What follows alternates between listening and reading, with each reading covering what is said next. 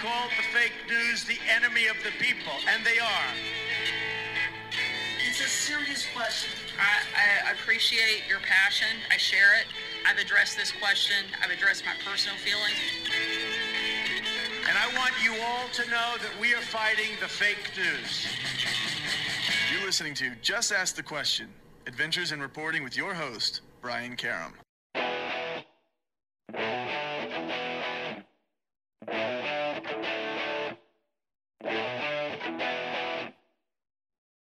Hi, we are back. It is Just Ask the Question. I am your host, Brian Karam, and as always, this is our Sunday show, taking a look at what's occurred in the past week, and of course, this week is no exception. In the last few years, fun and frolicsome events going on in the world around us. So, joining us, as always, is John Bennett, from editor at CQ Roll Call, Michael Zeldin, a former prosecutor, federal prosecutor, and host of his own podcast, and often seen on various and sundry networks around the world. But we're going to talk when we get back. We'll take our short break. But this week, we're going to unpack this week in CPAC, the latest Fox debacle. Ron DeSantis wants to have bloggers register with the state if they're going to talk about him. And is Biden running from the press? So take a look, and we'll answer your email questions as well. We'll be right back.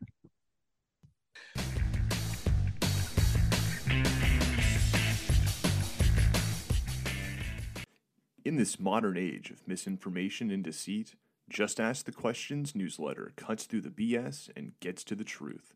With Brian's in-depth articles, columns, and exclusive content not released anywhere else. Get the scoop and stay in the know. Sign up for the Just Ask the Question newsletter now at substack.com/JATQ podcast.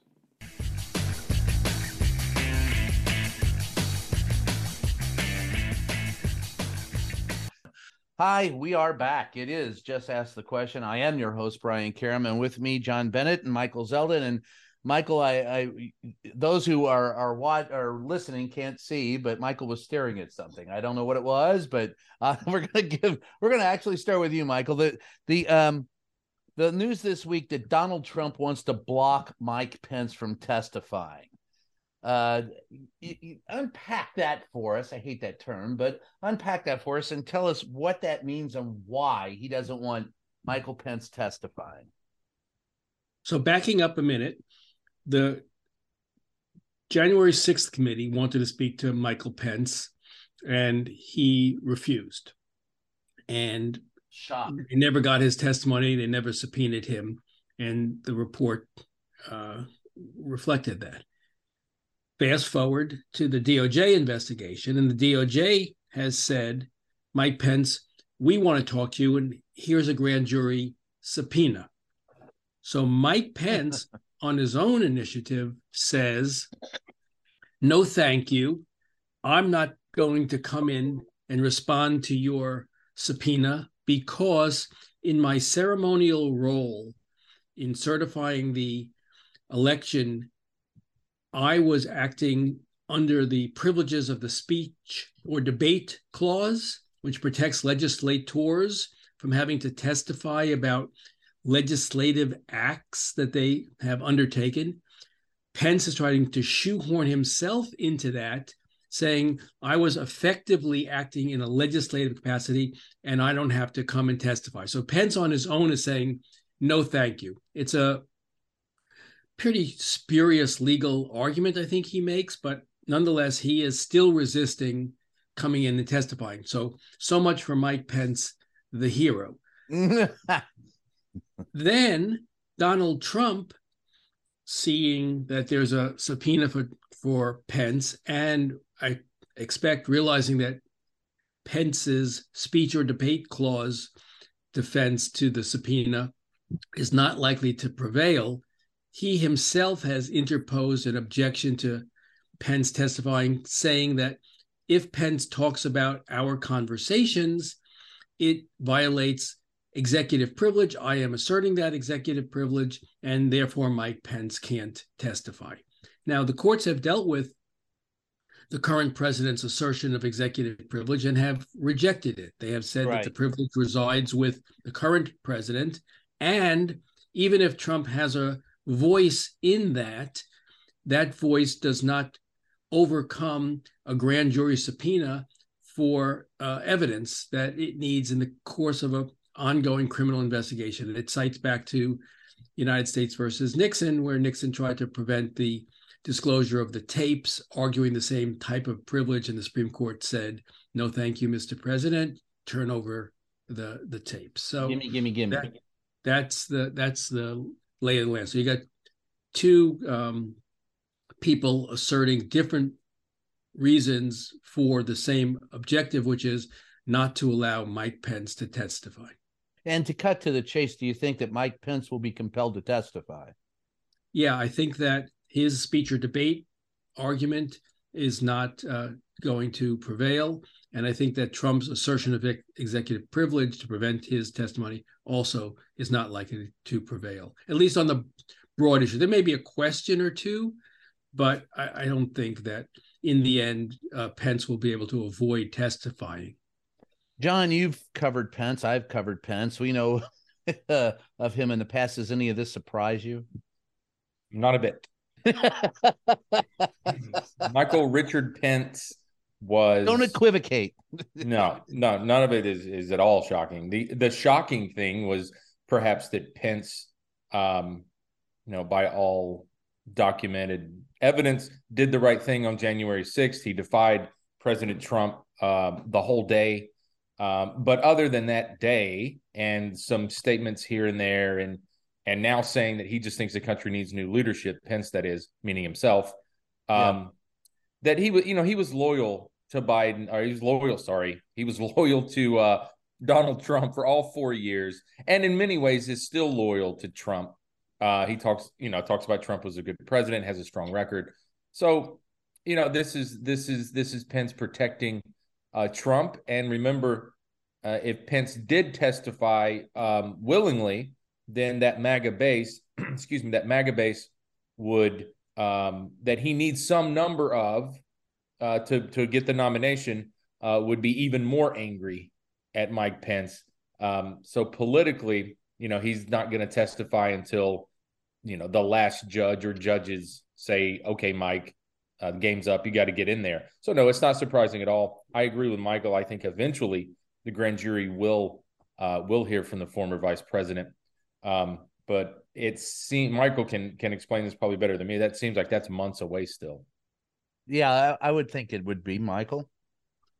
Well, I think that the grand jury is moving pretty rapidly, and Beryl Howell, who is the chief judge overseeing the grand jury, understands the imperative of the grand jury being able to move forward, and she's been acting quickly. The problem is going to be that they're going to appeal everything. So I think they'll get an order that says they have to testify relatively quickly. And the question is, will they appeal? Yes. And will the district court or the Court of Appeals stay the requirement that he testify pending the appeal? They don't have to. And then they can appeal that as well if they don't like that. Yeah, they have two levels of they have two levels of appeal. One is a matter of right. That's to the Court of Appeals for the District of Columbia Circuit. And then the second is a discretionary one with the Supreme Court. The Supreme Court doesn't have to hear it. It's in its discretion to hear it. So it could take a while, but I think it shouldn't be as long as like getting the McGahn testimony, which was 2.5 years of litigation. Right.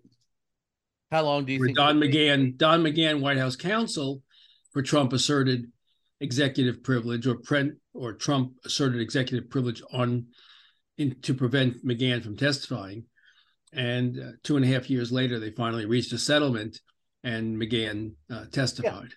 Well, let's not fool anybody. If they don't get the ruling that they want, they'll appeal it to the Supreme Court, hoping that their majority in the Supreme Court will give them the ruling that they want there. That's the court of last resort. How do you think that would fare in the Supreme Court? I don't think it will fare well there, because I think this is pretty established doctrine. Now, someone will say, yeah, well, so was Roe v. Wade. Yeah. Pretty established doctrine. But I think the Supreme Court has, in the cases that have come before it that related to the Trump election gambits, has not fallen in line politically with Trump's desires. Remember, he has complained about the Supreme Court, saying, look, I put these guys on there and they're not kissing my be ass. my judges, and they're not, being loyal to me as they're supposed to. How dare they be loyal to the Constitution instead of me? So I'm not. I mean, as cynical as one can be about the current Supreme Court and its political agenda and its activism, this is as activist a court as we've seen maybe since Earl Warren's Supreme Court in the 1950s. In these matters, they've been pretty circumspect about allowing politics to determine the outcome of the decisions.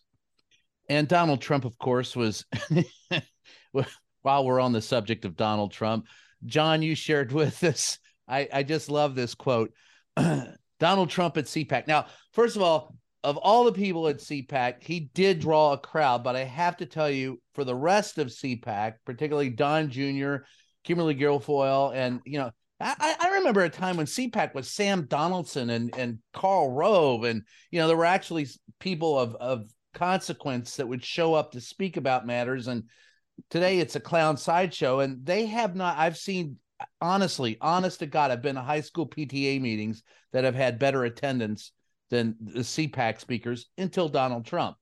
And then Donald Trump shows up, and man, they're still in love with him. And your quote just sticks with me. I am your warrior. I am your justice. And for those who have been wronged and betrayed, I am your retribution. And for the Christians who follow Donald Trump, I just want to say Matthew 17, beware of the false prophet in sheep clothing who comes as a sheep, but is actually a ravenous wolf. Okay, I'm paraphrasing. But nonetheless, I look at that. What's your take on Big Donnie in CPAC and that quote? That's his message. That's his sales pitch so far. That's the closest that we've gotten to what he's going to do for people. He's going to bring them retribution. If you got I'm sure you guys did too, you got your January home heating bills, you probably saw a pretty steep increase like I did. Well, President Trump, I should say, former President Trump, it's not like he's huddling with his energy team at Mar-a-Lago or playing golf with his energy team and going over possible proposals to bring those heating costs down or energy costs down. What he's doing, reportedly, Bloomberg yesterday reported, in between rounds of golf, Trump is coming up with things like that and nicknames for Ron DeSantis. So this is vintage. And flying cars. Don't forget the flying car. He's going to bring us flying cars soon. The flying motorcade, right? Back to the White House. I'm not surprised that he says that, because he's out for retribution, and we talked about this here before. He tries to link, the investigations into himself, the investigations into his business and his campaign, his efforts to overturn the election, January 6th, all of that, plus losing the election. Let's see, what else do we got? We got people running against him now. He's clearly upset, despite what he says. Mike Pompeo, for one, who says that he was part and parcel of the $8 billion, $8 trillion deficit increase. Mike Pompeo, when part of the administration, said nothing about that. But now he's running against Trump, and he's brought it out. So Trump tries to link it to, the MAGA base, I guess, middle and lower middle class white Americans, and somehow, they need retribution for wrongs that have been done against middle class white Americans, which what we find in elections, especially, and even the last one that Trump was on the ballot, that's not a winning message for Republican candidates. So, he's not doing Republican candidates up down the ballot any favors with not having a message. And remember, in 2016, Trump had a message. It was immigration. It was trade. It was American jobs. It was stuff like that. He had a message. I'm going to fix all of this stuff for you. It was healthcare a little bit. He's got nothing right now. And don't forget the 200 weeks of infrastructure week. Yeah, and his only message now is I've been done wrong, and somehow you have too.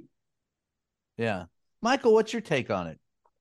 Well, it's funny. I was scrolling through the TV to find the station that it was on, and I found an obscure 1980 Minnesota Twins Baltimore Orioles baseball game of no consequence. So I watched that instead. Never did make it to CPAC, but well, your priorities are straight then. That's right. It is always been thought that Trump will run a revenge tour. And that's what he's doing. He's seeking revenge against those who show disloyalty to him, and that's everybody.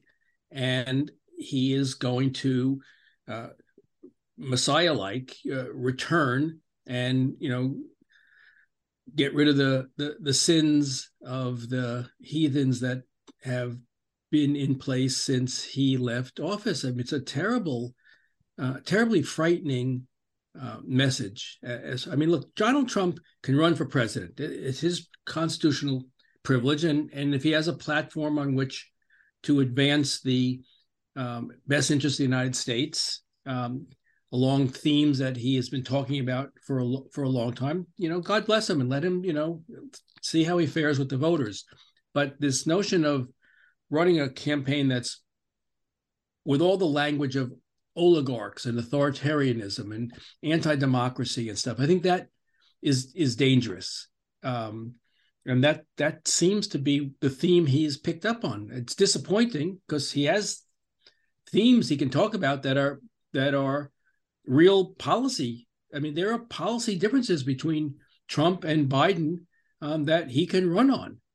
Immigration, as you said, Brian, being one of them, but there are many others. Environment stuff and criminal justice reform and other issues that they disagree. So why not run an issues-based campaign? The answer is because he's not an issues-based guy. He's oligarchical in his nature, and that's what makes him feel more comfortable. Yeah, what I want to look at as it goes on, and what I noticed out of CPAC is the GOP statement or the GOP theme coming out of CPAC is the first Donald Trump administration did nothing wrong, and all the wrongs that are visited upon us today are by Biden.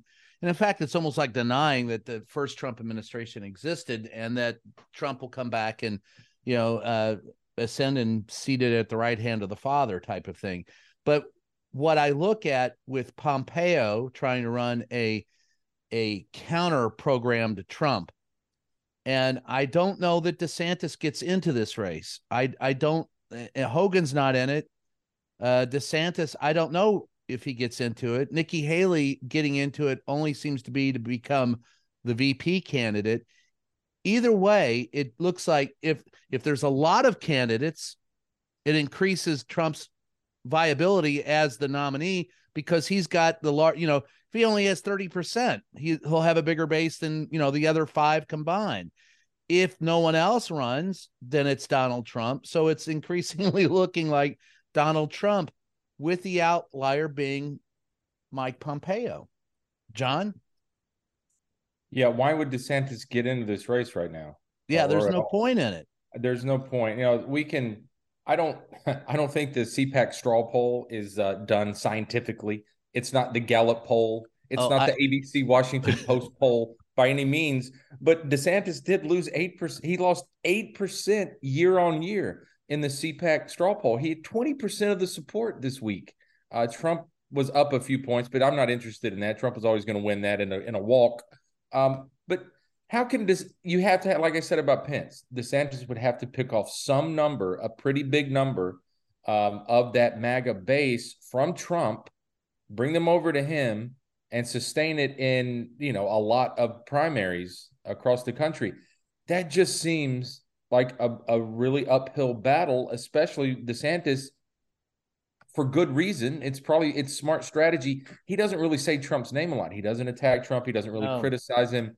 And I don't think that he could really do that. I just have a hard time seeing anyone defeating Trump, but maybe if Trump were the nominee and lost again, maybe that's the only way for the party to exercise itself from Trump, is to have him be a two-time presidential loser. And it's pretty easy then to make the case, okay, we're moving on. Yeah, we're going to move on to we're going to take a short break and then move on. I'll close with this. I still don't think in November of 2024, Donald Trump will be on the ballot, whether the actuary tables get to him or the indictments get to him or Mike Pompeo or Sununu or DeSantis. Maybe it's me, maybe it's wishful thinking, but I don't see it. I just don't.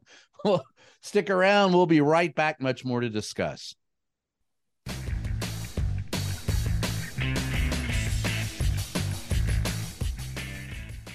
Hey, you. Yeah, you. We're talking to you, and we need your help. Seriously. As you probably know, independent journalism is a vital pillar of our democracy. Like everything else, it's not free. We're asking all longtime listeners of the show to help support us by becoming a member on Patreon. For the price of a latte, you can help guard democracy. Join us today at patreon.com/JATQ podcast to help us keep bringing you the podcast you love and the facts you deserve.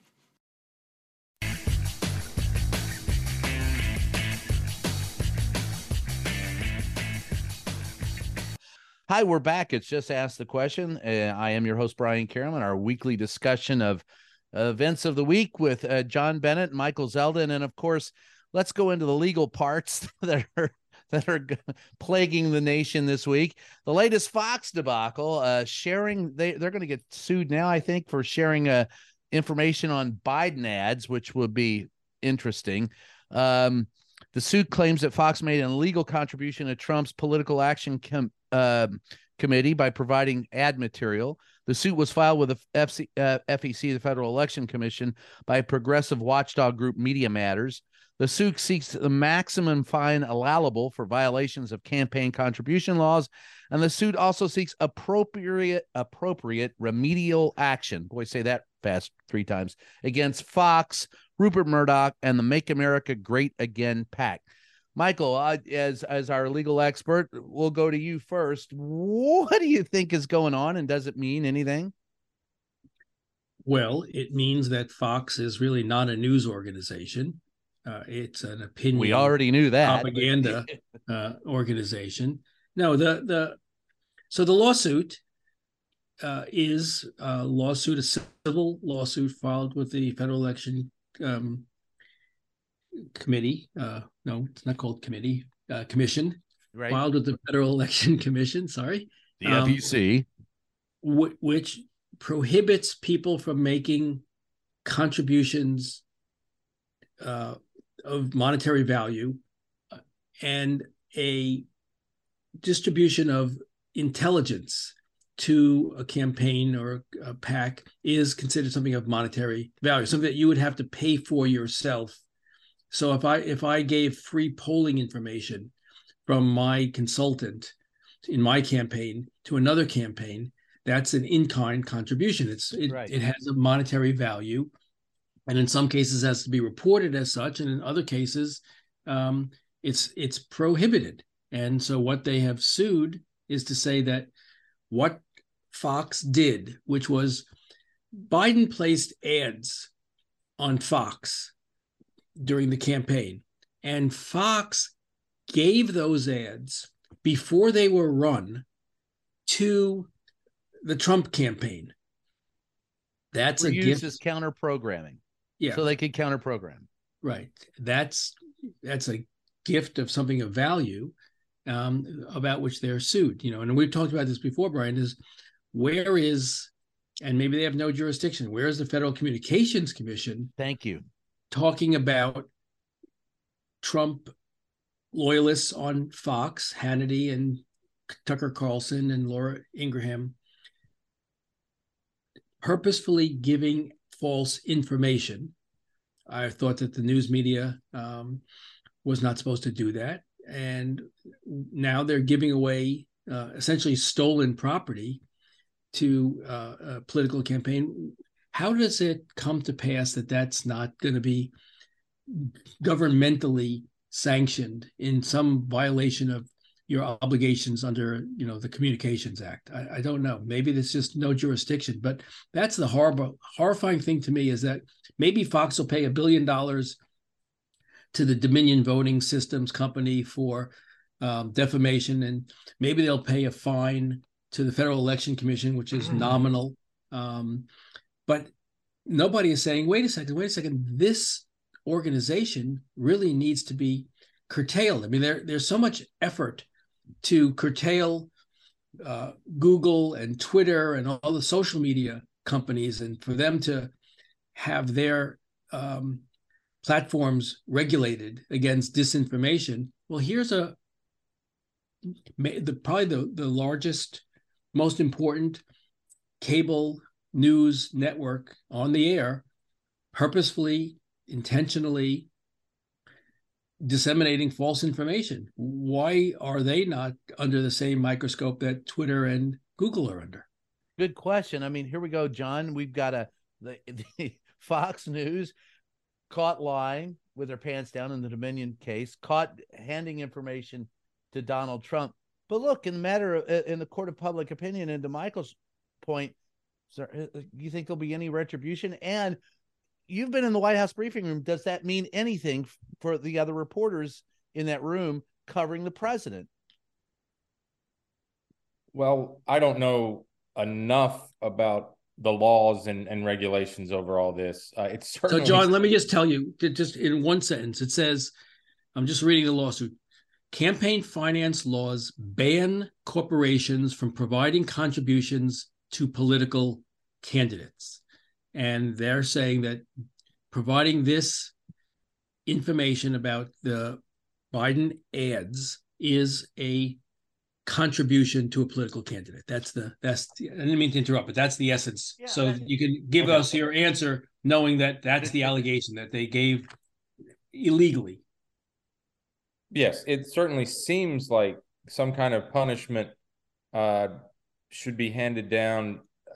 I sense that would be some kind of fine that the network, being a large American corporation, would probably find a way to write off, maybe even profit off of it. So I don't think anything's going to change on the 8th floor of the Fox headquarters building. Let me interrupt you for this. From you and I both know what goes on in that briefing room. You and I both know, covering the president, we both know there's decent reporters at Fox, right? There's some people that are really good. Part of what I was going to say, yeah. But do you think that the public at large, that there'll be any retribution against Fox because of this? Are you asking, I'm sorry, are you asking, are the ratings going to go down? Is that what you're essentially asking? Yeah, there you go. Is there going to be any retribution in the court of public opinion? In the court of public opinion, I assume that ratings and revenue are the only two ways that the public could be any sort of court if the public cares, if the public cares. Fox is kind of like Trump, and it's most of the same audience. Fox is its own cult figure in many places. I've been in Southern homes where it's just on, Yes. In some places, ESPN's always on, but down south, bars, doctors' offices, restaurants, it's Fox News that's on the screen a lot of the time. So no, I don't think this changes much. Liberals, I don't think Fox has an incentive to really change its behavior. There you go. And nobody's going to jail over this, so they're going to pay a fine and keep moving.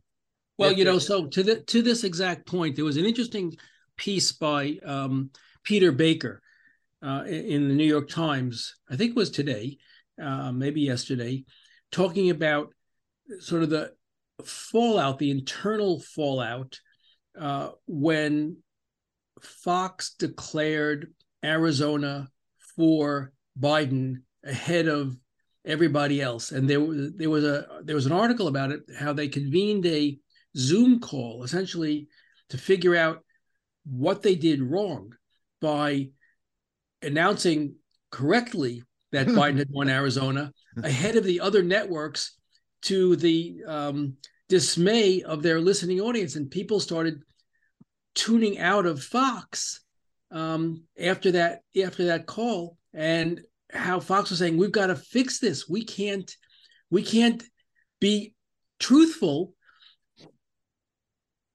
and keep our audience. We can't be our truthful. Audience. Yeah. Yes. Yeah. I think at the end of the day, it's where an amazing article. Yeah. At the end of the day, there's the indictment on American, free press. Somebody should write a book, but somebody did. but all kidding aside, the book's called Free the Press. All kidding aside, the problem I think, and John, you and I both know, look, we're sons of the South. To your point, I can go to my in-laws to this day. I can go to relatives in Kentucky. I can go to relatives in Missouri. I can show up at a bar, and there'll be ESPN on one side of the bar, Fox News on the other. And I don't think any of this is going to matter one iota to them. It's going to be a zero. I think that at the end of the day, unless the FCC takes action, unless the government takes action, unless how we conduct our business changes, this doesn't mean shit to them. They're still going to lie to you and try to get away with it. And if it costs them a little bit more money, fine. They'll still make it on the back end off of ads. Right? Yeah. And right. And back to your point about the briefing room. It's yet another for Biden and his staff. It's a damned if you do, damned if you don't. Yeah. Jackie Heinrich and Peter Ducey, they still have their seat in the front row. Yeah. Corinne and Kirby call on them. Special, Brian Deese, before he left, would come to the briefing a lot and talk about the economy. They still call on those folks day in and day out. They're on Air Force One. They travel with the president. And so if they froze those folks out because of what Rupert Murdoch or whoever else in management, what they were doing, then they would be accused of censoring conservatives, and it would feed back into the narrative that, the Biden White House is censoring. And if the FEC, if there's a fine coming for Fox, well, that's just the deep state after conservatives. So They can explain all this away like that. Yep. And the thing is, and I know there are people at Fox who, if you're just a reporter and feel like Jackie, they wanted to fire. It was Tucker Carlson and Calamity who tried to get her canned because she fact checked, Trump in real time and fact checked him and called him out for a liar, and they didn't like it and they wanted to have her fired. That's part of the Dominion suit. But I know there are people that good people that work at Fox who are good reporters who are, their morale is low because of what has happened, but it's not going to change. And it's and those people who buy into it will stay, and those who don't will try to find, employment elsewhere, which is, I guess why our buddy Caitlin, she ended up going from the Daily Caller to CNN and has found a home much happier for her there. The last thing we'll talk about in this segment, of course, is the other legal matter going on. And this one just chaps my ass in a number of ways, but Ron DeSantis wants to have bloggers register with the state of Florida if they're going to write about him. I think it's a problematic piece of legislation to begin with. Who's going to check on that? How is that going to happen? But nonetheless, this is to me, one of the most fascist things I've ever heard of from a man who's known for being a fascist. And John, Michael's got the legal on this, but let's talk to you first about if you're covering Florida, if you're a blogger or a reporter and you have to be registered with a state to cover Ron DeSantis, what's your first thing going to be that you do? That's an easy answer. What's the first thing I do? Yeah. Don't register. Yeah, that's it. That's it. The first thing I do is nothing. Yeah. I keep doing my job. That's it. That's it. What? I'm sorry. I'm stuttering. I'm trying to form an answer. The First Amendment to the Constitution seems like it's going to supersede that. Michael's the lawyer, but it seems it's just another thing to well, this is a tough one. It's so out there, it's so outlandish that it's tough to even to take it seriously. What's he gonna do? Is he going to prosecute people because they wrote a blog post about him? Yeah, they're going to jail him. And what's the difference in? I mean, I know he's the governor, and his authority stops at the border. I get that. What if I wrote a blog post about DeSantis? Right. What's the difference in a blogger moving across the state line to Alabama or Georgia and literally standing on the other side of the line and hitting publish? Yeah. What's he going to do? I don't understand how this is enforceable. It's okay. You work for the Tallahassee paper and you write a blog. After you get done writing this today, just drive over into Alabama and file the blog and then come back. All right, we'll put a dateline. Yeah. Right. Yeah. No, I don't, but this will further, the crowd that he's after, the voters that he's after, they'll eat this up. So that's what it's about. Yeah. Michael, is it even enforceable? Doesn't seem to. The First Amendment seems to govern it, and when you think that you have to have a system of registration with the state in order to criticize the state, just doesn't seem workable in our democracy. But make no mistake that this is also part of a broader effort to water down the protections of the press, specifically New York Times versus Sullivan. Yes. New York Times versus Sullivan is a Supreme Court case which protects public figures from being sued in defamation unless their alleged defamatory statements are done with specific intent, with malice, knowing, falsehood, reckless, that sort of stuff. And it makes it very. Let me interrupt real quick and say, if you don't understand that, watch the movie Absence Malice, and you'll get it. Go ahead. Right. So it has to be shown it has to be done maliciously in order to prevail, and you therefore almost never prevail because mistakes that media make about people often are just mistakes. They're not malicious, intentional acts designed to defame. And what conservatives have been arguing, some conservatives, not all, they're not a monolith, is that New York Times should be watered down or removed to make it easier to sue public figures for defamation. And if you say, well, what's the consequence of that? Go look at England. In England, they have no New York Times versus Sullivan protection, and publishers will not publish books of authors that offer criticism of people as willingly for fear of being sued. Even if the suit doesn't prevail in the end, the process of being sued is so debilitating and costly that they just say, well, you know what?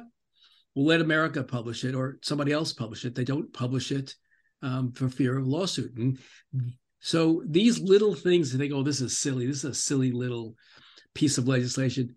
It's not silly when you look at it as a piece of the puzzle of what is underway here, which is to water down First Amendment rights and undermine our free press.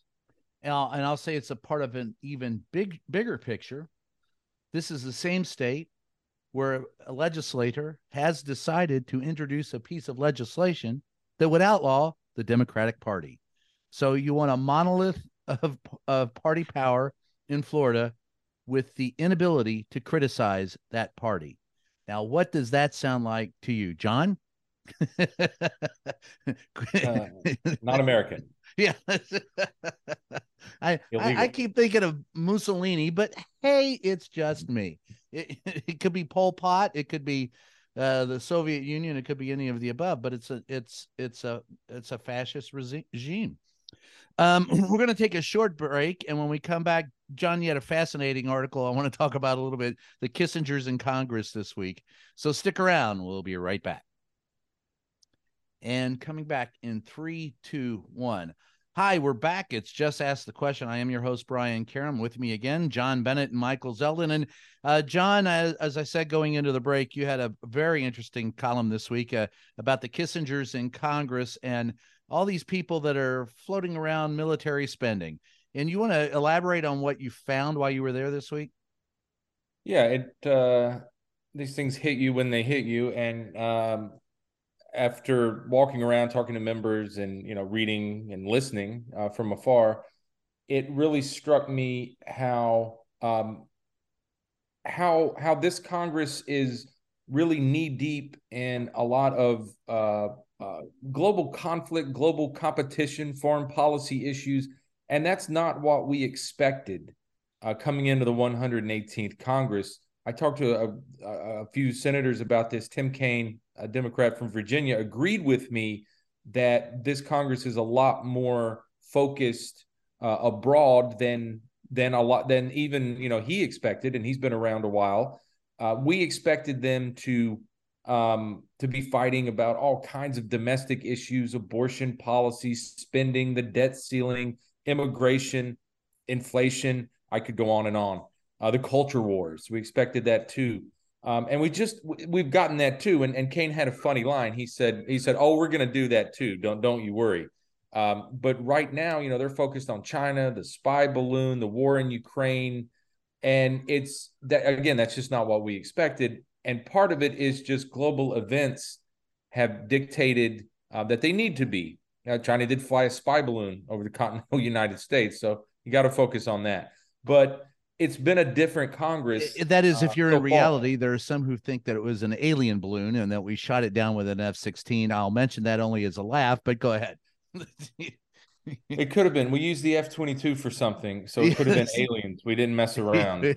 Didn't want to send the old F-16s after the aliens, at least not at first. Yeah. Until we got to look at their lack of capabilities, and then over Lake Huron, that's when we sent in the F-16. Yeah, just send the old guy in. So yeah, it's just a lot more foreign policy focused Congress. They had trouble getting organized on both sides. That's played a role here, and we haven't really gotten into this culture war that a lot of people expected. We'll see if we do. There's just not a lot of prospect for major legislation this year. But the other thing that struck me for the column was, you talk to members, and this has always been the case, but I think it's really striking. Ukraine really brings it out. Just how every lawmaker, if you just do this, this, and this, or stop doing this, or send these two specific weapon systems, Ukraine will win. Or if we just say this to Putin, we'll have a peace plan in place and a ceasefire. And every member, it's just do these three things. And that's why I wrote the column. Some of them are dovish and they have a peace plan. If you just do these three things, other people are, if you send the ATACMs and 2 squadrons of F-16s, Ukraine will have this thing. Ukraine will have this thing won by Easter, as if it's that easy, because their pilots, by the way, they've never even sat in an F-16. So, that's years long training that those guys might need. So it's just, how Congress gets involved in these things and can make them sound so simple, but they actually, when they weigh in on this stuff so much, they actually complicate it a lot more. And the point to all of that, and Michael, I'll get your take on this, because we've talked about, and the Biden administration has been very, very solid and consistent in its messaging that we are helping them out with defensive capabilities only. It's reported that there are 2 pilots training right in the U.S. now that can fly to train them to fly the F-16. The F-16 is not a defensive weapon, folks. It can be, but it's not. And so the question is our own Congress, with the action that you noted this week, John, in danger of drawing us into this Ukrainian war in a method not unlike LBJ when he said, American boys are not going to travel halfway around the country to be involved in a war, but we ended up getting involved in a war.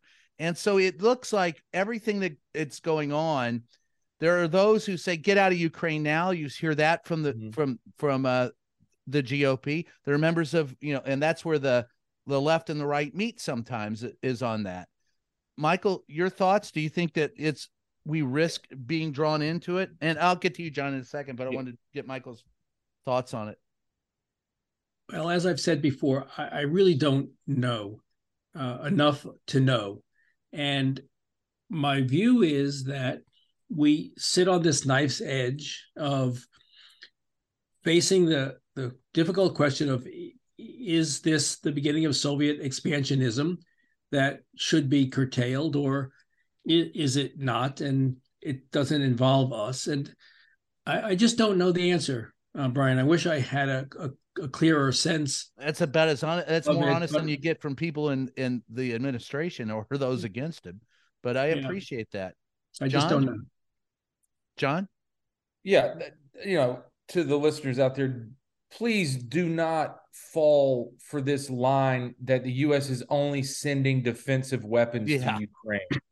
Please, that doesn't pass any smell test. The Abrams tank is not a defensive weapon system. Okay, these missile systems that we're giving them, they're not just hiding behind a tree and waiting for a Russian tank to happen by. They're launching offensive military operations. They're taking the fight to the Russians. These aren't defensive weapons. And frankly, I don't know what a defensive weapon is. I mean, I get it, right, but everything you can use in defense, you can use as an offensive weapon too. Yeah, the Ukrainians, Zelensky and others, they say that we're taking the fight to the Russians. So this is just, it's a little bit of spin. It's a way to say that the U.S. isn't as involved as the U.S. is for a lot of different reasons. It's also for Putin a little bit, so he can not overreact. But no, I mean, the Abrams tank is a defensive weapon. Boy, that's I've heard a lot in 20-something years covering this stuff. That's a whopper. Thank you for pointing that out. So I didn't have to. Yeah, I have in case somebody comes at me and threatens me, I've got this tank. Right. Yeah, I'm gonna park it out front. Yeah, it's a defensive weapon. Right. Meanwhile, Marjorie Taylor Greene wants to defy the Posse Comitatus Act and line them on the southern border of the United States.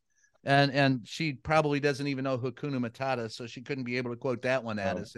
Oh boy, I can't go there today. For those who don't know, I'll just say, John and I walked into the White House one day, asking, it was who was it that Jay Hogan Gidley, our old friend. Hogan Gidley, about using, you have to get a waiver if you're going to put troops on the southern border because of the Posse Comitatus Act, by the way, which is often cited and supported by Republicans as a means of not militarizing the border. You have to get a waiver from Congress to do it. And we asked, since Trump said he was going to put troops down there, if they would get a waiver in the Posse Comitatus Act. And I remember Hogan going, "Is that like a rule or something?" And we go, it's a law. And then he talked to us for a little bit more. And then when we left, John said, "You're going to get back to us on that, right?" And he said, yeah, I'll get back to you on that Hakuna Matata thing. So not only did they not know what it was, they thought it was part of the Lion King. So they did not know what that was. The thing about the Posse Comitatus Act, though, is my recollection is correct that it was passed to keep federal troops out of the South after the end of Reconstruction. Yes. So its history is not a noble one. No, it was the mechanism by which Reconstruction was sort of brought to a halt because there was no federal troops there to enforce it. Yeah. Why don't you need a waiver to use an F-22 or an F-16 from an active duty squadron to shoot something down over the continental United States? I'll hang up and listen. Long time listener, first time caller. I don't. It doesn't make no sense to me. No, it But doesn't. the Hakuna Matata thing always just blew me away. It's one of my favorite stories, and there are many from those 4 years, but that I one just stands remember out. looking at you and you looking at me. We were like, and you said, did he just quote the Lion King? Did he just say that? Did that just happen? And it was That was a Carolyn surreal day. Sunshine who was sitting out there who kind of looked at us like, hey, what do you want from me? I'm just the person answering the phone. She was the lowest level press aide, and all of what, 24 years old. Yeah. She knew what it was. Yeah. She knew what it was.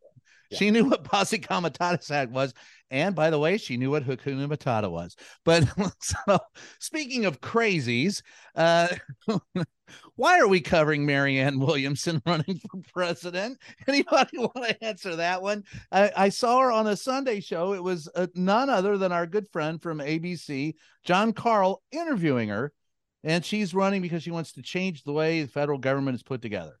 Why Delilah? Is it just because she's filed and she's running for office? If that's the case, why aren't all the Green candidates interviewed? Why aren't the many other ancillary parties that have candidates, why aren't they interviewed? They have as much chance of winning the presidency and probably would court as many viewers. Michael, you want a shot at this one, brother? Well, because she's easy to cover. She's, sort of all soft.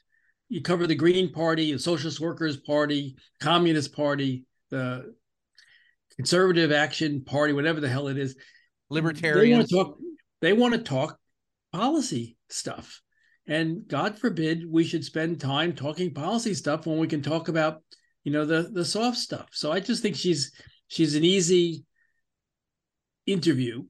And that's sadly the explanation in my mind for why serious third parties aren't covered, and sort of flaky, soft, funny in a sad sort of way candidates are covered because it's easier. It's just flat out easier. Michael, are you saying she's plucky comic relief? I would never use the word plucky, but she's not a serious candidate. John? She may have serious ideas, but she's not a serious candidate. Yeah. Yeah, I think that's right. She'll mix it up a little bit. I think she's pretty good TV. So, if you're a moderator of one of these shows, a producer, you're also putting out a television product and whereas, like, I think Michael's right, other serious, more other long shot candidates from third parties, like he said, they want to come on and talk policy, and that's not always what you're looking for. And I think she's pretty good TV, and she's eminently bookable and willing to come on your show. And boy, even 30 minutes of live television with 2 commercial breaks, that's still a lot of time to fill. So you got to think about that too. You got to think like the booker. Yeah, I like how you eminently bookable. In other words, she's got an open book. She's not going to pick and choose as much as, say, a Nikki Haley, and we really don't see Ron DeSantis anywhere. So, they pick and choose. If you're going to run against an incumbent president like Joe Biden from a third party, you're gonna take most of the invitations that you get to go on television. There you go. And on that wonderful note, we'll take another short break, and we'll be right back with some final thoughts and your email.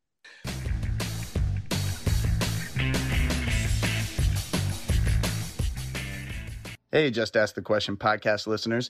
If you've got a second, head on over to Twitter and follow our official page, JATQ Podcast. That's JATQ Podcast.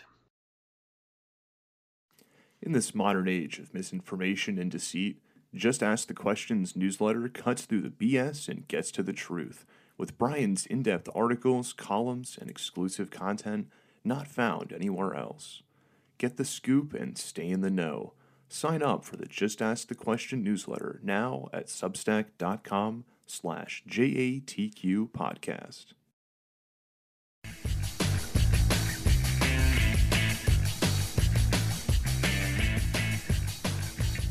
Hi, we're back. It's Just Ask the Question, and John Bennett, Michael Zeldin are still with us, and guys, we're starting to pick up emails.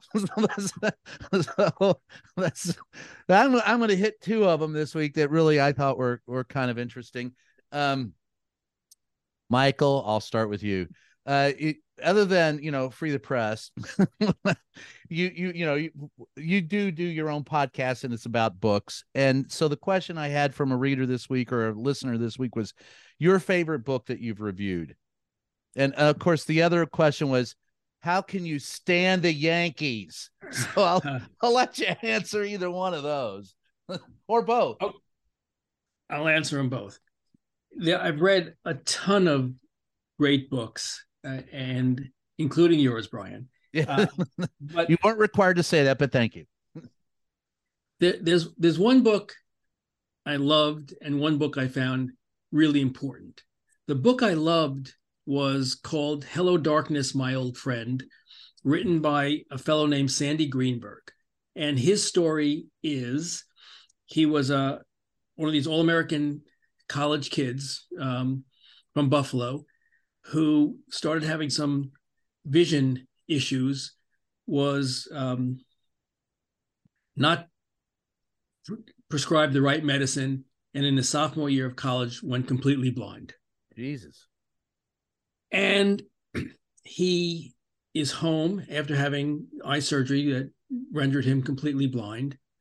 And his college roommate at Columbia knocks on his door and says, well, Sandy, when are you coming back to college?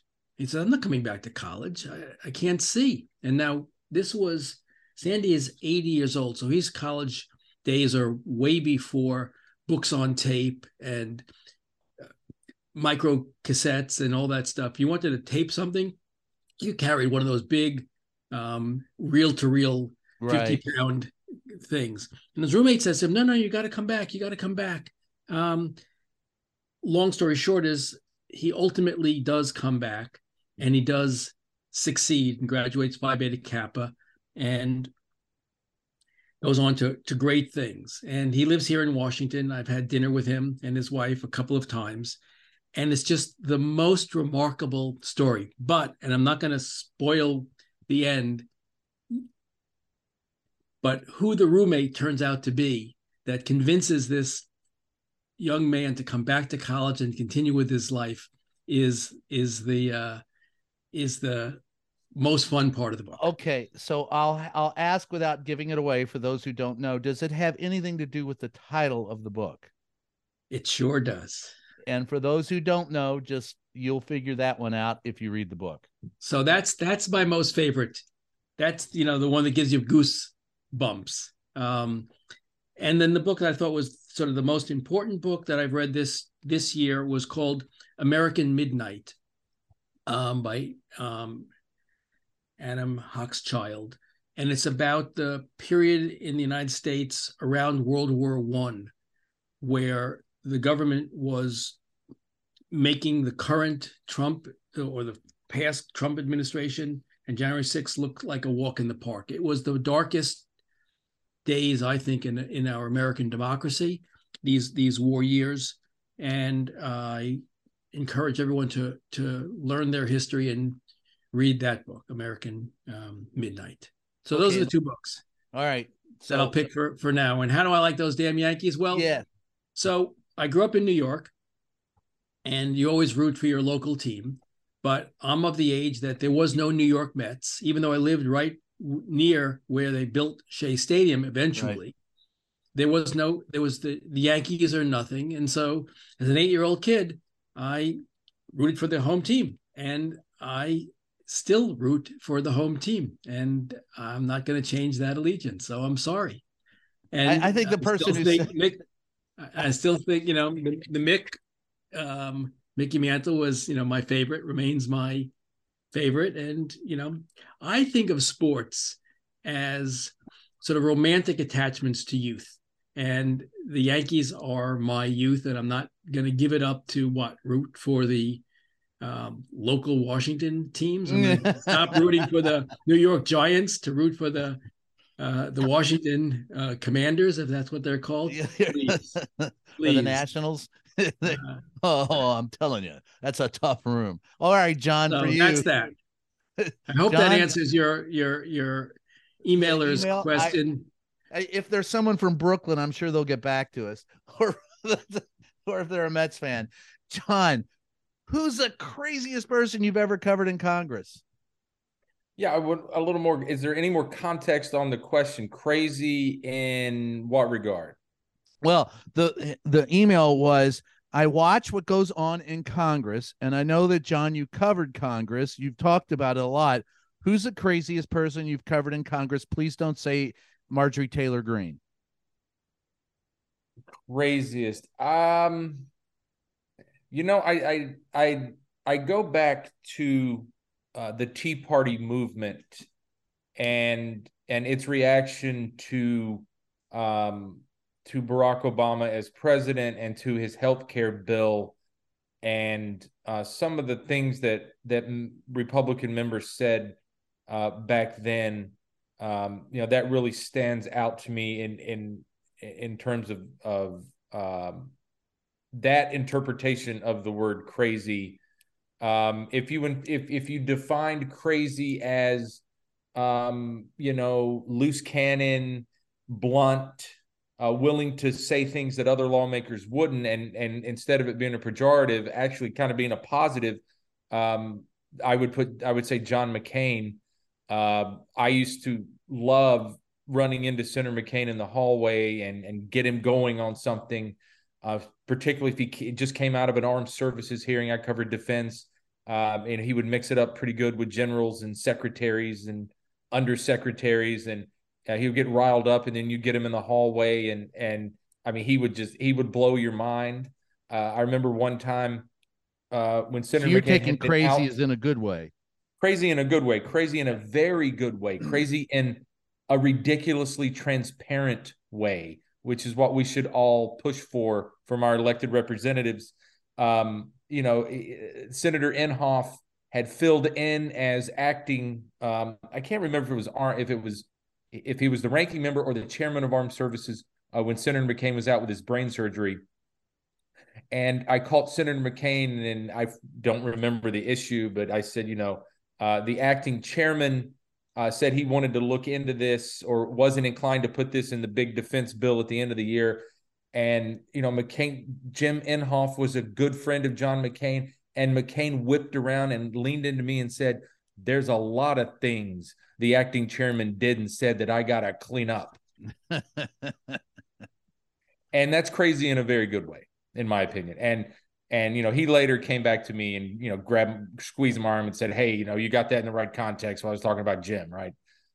So that's crazy in a very good way. Well, that brings us to the end of the show, and I want to thank everybody, and we'll be back again next week. This is Just Ask the Question. I am your host, Brian Karam. Thanks once again for joining us.